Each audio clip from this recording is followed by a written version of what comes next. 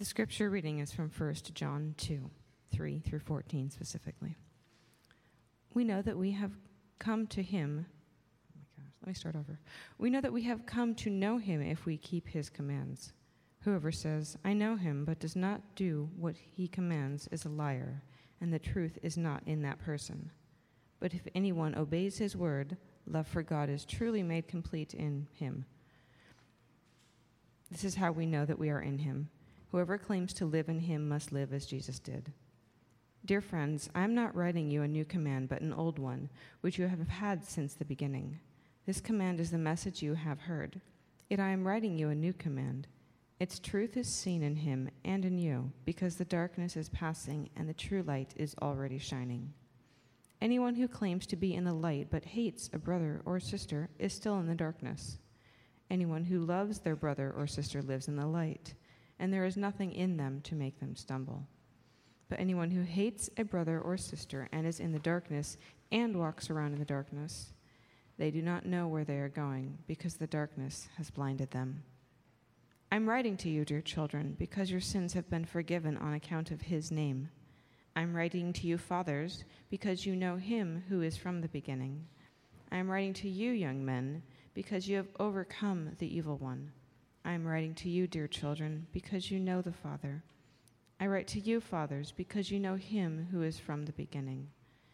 I write to you, young men, because you are strong, and the word of God lives in you, and you have overcome the evil one. This is the word of the Lord. Thanks be to God. Good morning. Would you pray with me? Father, in your word, you promise that the Holy Spirit, when he comes, will take that which is of Christ and make it known to us. And we ask that he would do that for us now through the preaching of your word. Amen. You know something that's really, really good? When we come to God through faith in Jesus, God welcomes us. Isn't that good? God, you'd say it this way. We come to God through faith in Jesus. God accepts us just the way we are. You know something else that's really, really good? God accepts us just the way we are, and he doesn't leave us that way. Right? He works in us as people to transform us, to change us for his glory. God changes us when we come to him through Christ. Now that change, the transforming work of God in his people, that change is a central theme in the book that we're studying this summer, the book of 1 John. John talks a lot about the way that God changes his people.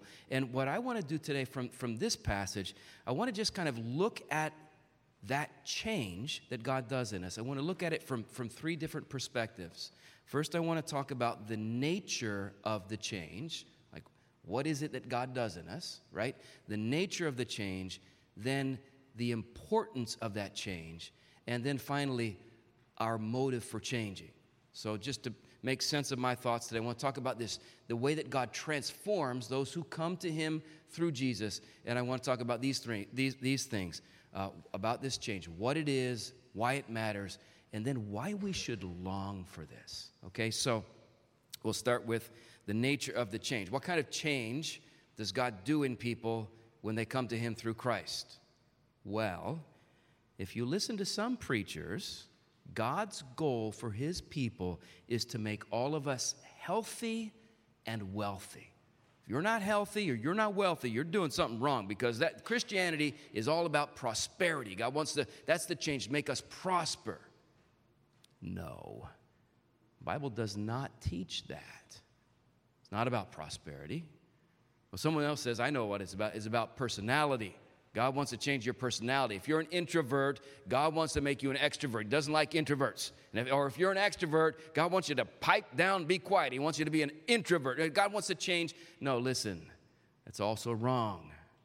The Bible says that God created you He made you the way you are. He's not out to change your basic personality. So it's not about prosperity. It's not about personality. Someone else says, I know what the change is. It's all about deliverance. God wants to set you free from all of your temptations. So if you have an addiction and you come to Jesus, boom, God's going to take it away. Or if you have, let's say, same-sex attraction, you come to Jesus, God is going to straighten you out. He's going to deliver you. Well, listen, God might do that. He might not. He usually doesn't. Usually he wants us with his power to just fight the battle of temptation throughout our lifetime. So it's not about prosperity. It's not about changing your personality. It's not about deliverance. Oh, someone else says, I know what the change is. God wants to change your culture, your cultural identity. Because, as we all know, the best Christians are middle-class white Americans. Wrong. The best Christians are Koreans. Wrong. The best Christians are Jewish. That's in the early church, that's what they told the Gentile converts. You have to change your culture if you want to be a good Christian. But all of that is wrong. God delights in the people group that you come from. He delights in your, it's part of his creation of you, your ethnic identity. You know, this is a little excursion, but when you read in the book of Revelation chapter 7, the same Apostle John who wrote this epistle, he has this vision of the throne room of heaven. And you know what he sees surrounding the throne of Jesus? He sees men and women, listen, he says, from every nation, from every tribe, from every ethnicity, from every linguistic group.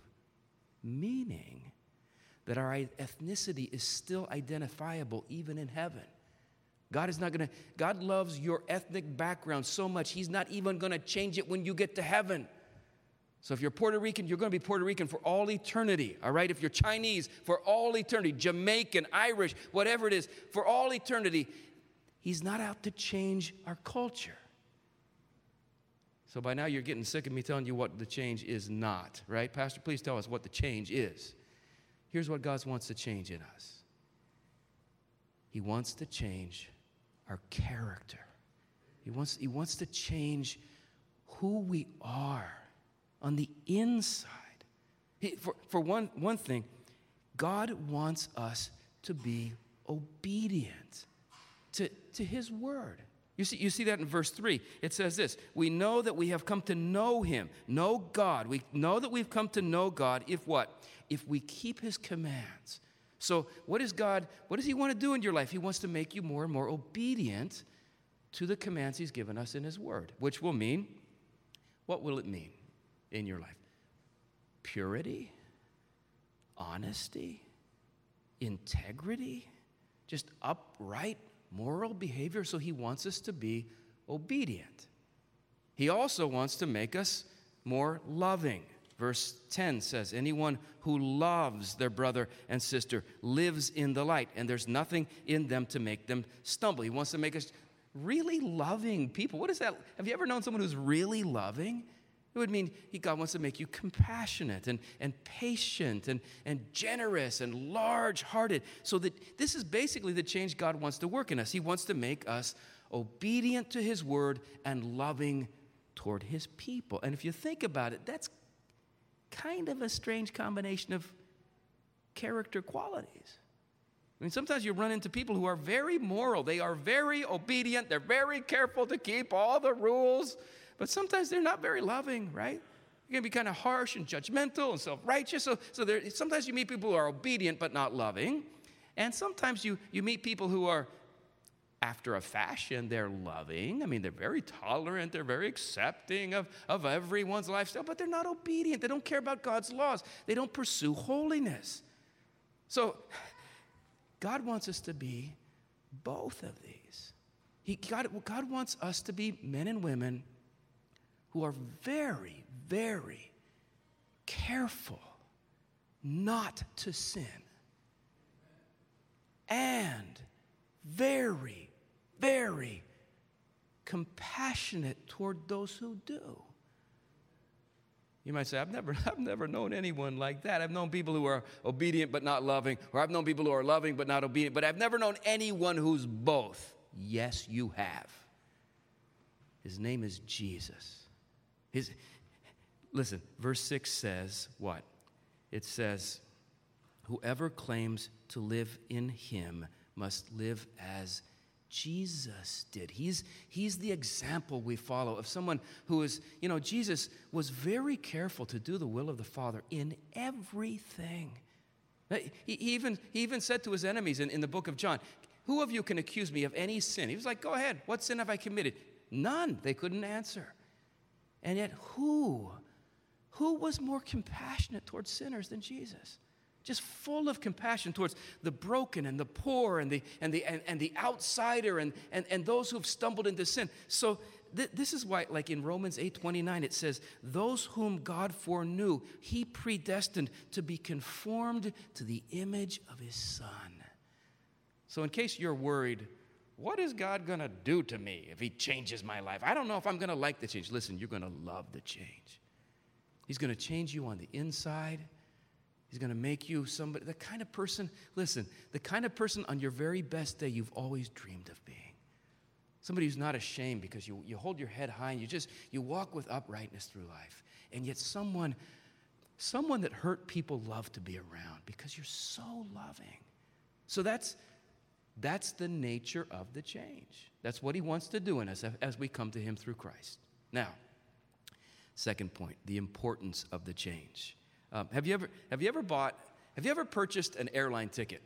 Maybe you have. Most of you have. If you buy an airline ticket, you know that you always have a choice to make when you buy the ticket. You can choose to fly first class, right? Which they tell me is really, really nice. Okay, lots of leg room, lots of great snacks, but it's going to cost you an arm and a leg, right? It's very expensive. Or if you don't want to go first class, you can choose to go coach, which you're going to save a lot of money, but it's not going to be very comfortable, okay? So that's the choice every time you buy a ticket. First class, coach, that's the choice, and the choice is yours. Now, while you are in the air during the flight, the choice seems pretty important, right? You're sitting back there in coach, someone's kicking you, and you're looking up there at first class, they're all comfortable. It's important while you're in the air, but once you land, it doesn't matter anymore. Because you're all going to the same place. You're all on the same plane. You all land at the same time. You all wait at the same carousel for your luggage. I mean, it doesn't really matter anymore once you get there. Now, some people think the Christian life is like that. You come to God through faith in Christ, and basically you get on the plane to heaven, right? You're going to heaven, and if you want to, you can be a first-class Christian. I mean, you could, if you wanted to, seek to be filled with the Spirit and pursue a life of holiness. You could repent of sin on a daily basis. You could love those unlovable Christians that go to your church. If you want to go first class, you can. But if that life of discipleship seems too costly for you, you could just go coach. I forget about all this obedience stuff. Forget about repenting, loving people. I mean, just forget. Because at the end of the day, it's not going to matter. We're all going to the same place, right? Now, the Apostle John, I'm very sure, never purchased an airline ticket in his life. But I think he would tell us that's not the best way to understand what it means to follow Jesus. Why? Because here's what John tells us. Changing, the kind of change God wants to do is becoming more like Jesus. It's not an option for Christians. It's not a choice that you can either opt for it or opt out of it. Listen, verse 3, he says, we know that we've come to know him if we ask Jesus into our heart. No, that's not what it says. It says we know that we've come to know him if we keep his commands. Verse 4, he says, whoever says, I know him, I know God, but doesn't do what he commands is a liar, and the truth is not in that person. So obedience, that's not an option for us, right? Neither is love. Sometimes, have you ever met someone like this? Sometimes you'll meet people who tell you that they're Christians, but they don't go to church. I haven't gone to church in years. And you say to them, well, if you're a Christian, why don't you go to church? And they say, because, listen, I love Jesus. It's just Christians I can't stand, right? Listen, if you can't stand Christians, you don't love Jesus. You don't. John says here, verse 9, anyone who claims to be in the light but hates a brother or sister is still in the darkness. Hey, listen, there was a time in the history of this nation when there were men and women who professed to be Christians who owned other Christians as slaves. They made them work in the fields. They made them sleep in shacks. They dressed them in rags. And then those slave owners who professed to be Christians would go to church on Sunday morning, and they sing about how much they love Jesus. Listen, don't you think the Apostle John would want to question them? Like, do you guys really love Jesus? Do you guys even know Jesus? Because in verse 11, John says this, anyone who hates a brother or sister is in the darkness and walks around in the darkness. They don't know where they're going because the darkness has blinded them. So especially love for other believers, that's not an option. You can't say, God, I'd like to be one of the unloving Christians. No, that doesn't exist.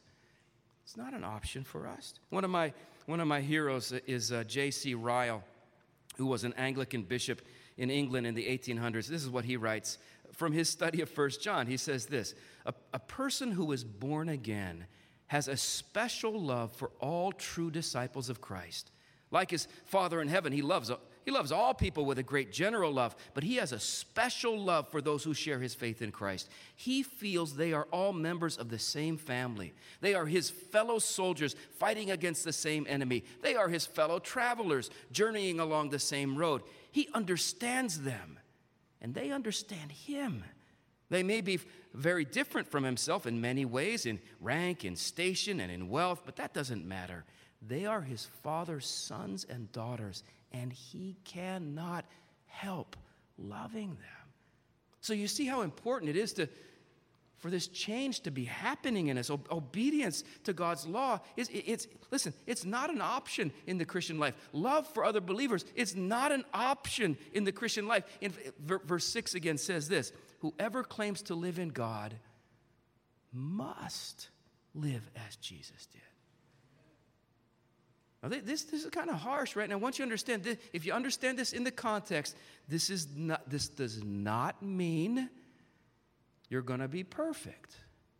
If you were here last week, Pastor Jeffrey preached from chapter 1, verse 8 and 9, where this is what John wrote. Right before this, he said, if we claim to be without sin, we deceive ourselves and the truth is not in us. If we confess our sins, he is faithful and just and will forgive us our sins and purify us from all unrighteousness. So this is telling us that true Christians will be engaged in an ongoing struggle with sin. This is not saying you're going to be perfect.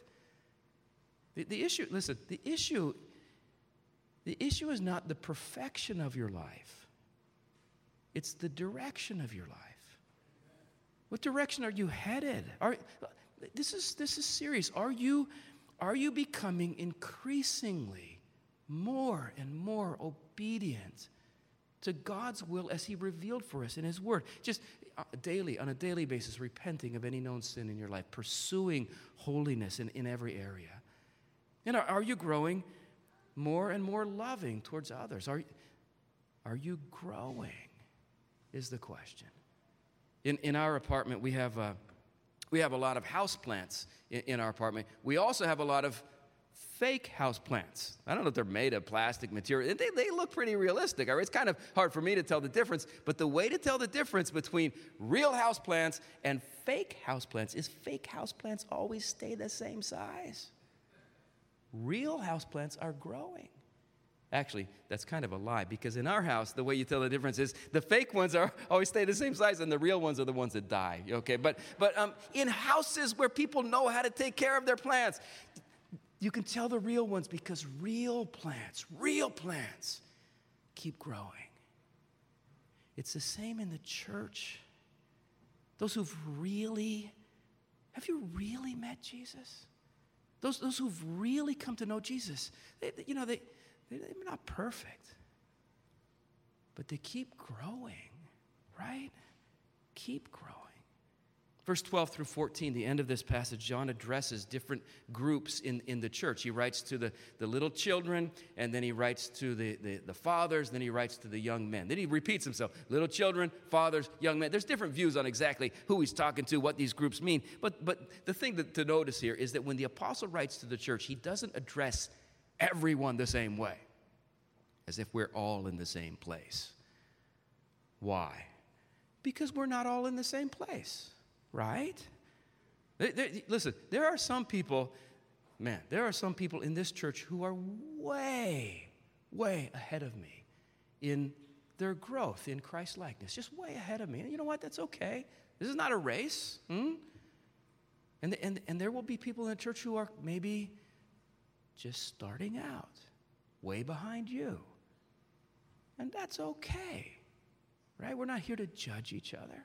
We're not all at the same place, but if we're following Jesus, we will all be moving in the same direction. That's why this is it's so important to ask yourself, listen, are you growing in your obedience to Christ? Well, how would I know? Let me put it this way. Are you aware of any ongoing sinful attitudes or actions in your life that you are refusing to repent of? That's a warning sign.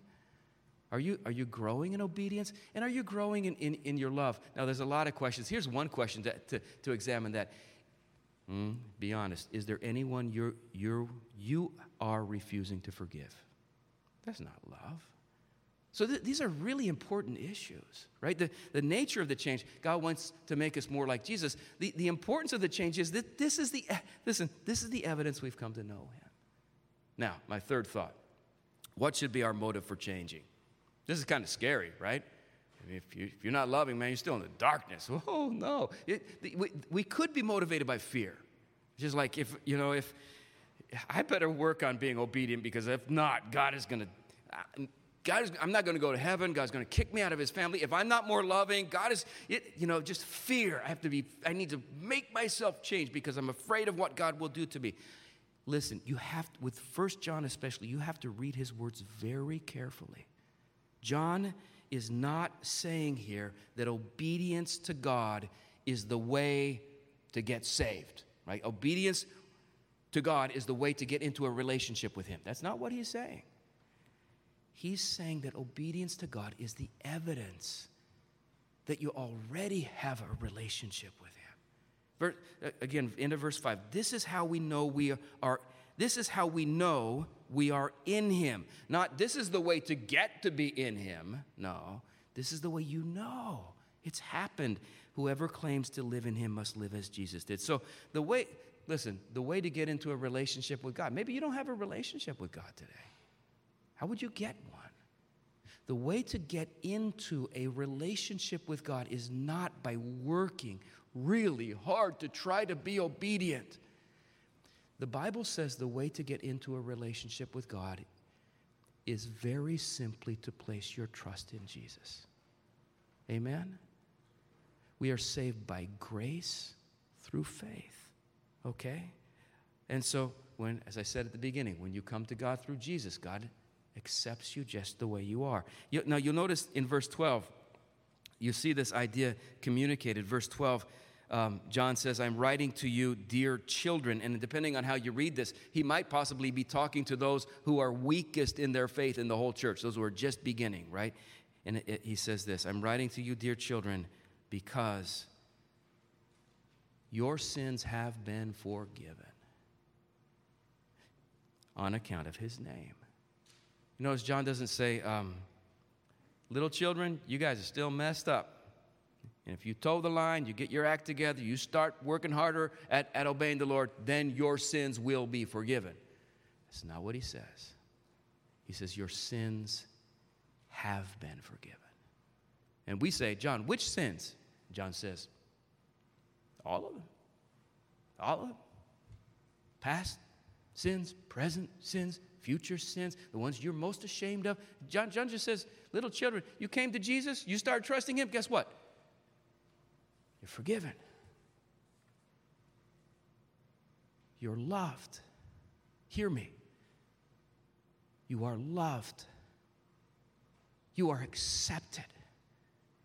You're in the family. You're one of the children. You're a child of God. You know, that has happened for you already. So, what's the motive for wanting to change? It's not fear. The motive is love. We're not trying to change so that God will love us. No, guys, we're trying to change because He does. Verse 5. I'll close with this, pointing this out. Verse 5, John says this, if anyone obeys His word, love for God is truly made complete in them. Now, that phrase, love for God, it's really, really hard for translators to know how to translate it because it could mean love for God, your love for Him, or it could mean love from God, His love for you. I kind of think it's both. All right, and so John is saying, if you find yourself growing in obedience, you know why this is? Because your love for God is growing. You're falling in love with God more and more. And why are you falling in love with God more and more? Because His love for you is made complete in Jesus Christ. So if you have a non-Christian friend who sees you being concerned about what? The words you speak, the movies you watch, the way you make sure you pay your bills, sees you loving people in the church who maybe are not very easy to love, and your friend says to you, why are you Christians why are you so concerned about obeying God and honoring God? You know what you'd say? Because I love Him. I just love Him. And your friend says to you, why do you love Him? You would say, because He loved me first. That's my motive. I'm not afraid of God. I'm not afraid He's going to kick me out of the family. I just love Him. I want to honor Him. Why do I love Him? Because He loved me. So wait for it. We'll get there in a few weeks. But we get to chapter 4 of 1 John. What beautiful words. We're going to hear this. This is love. Not that we loved God, but that He loved us and gave His Son as an atoning sacrifice for our sins. Listen, guys. Any God who loves us that much, He wants to change us. Let's let Him change us, right? We can trust Him. It's going to be good. Let's pray together. We are so grateful for your love for us and for your patience with us and for your commitment to make us like Jesus. And so, Father, we just praise you. We pray that you will give us faith to trust you and courage to follow you. In Christ's name.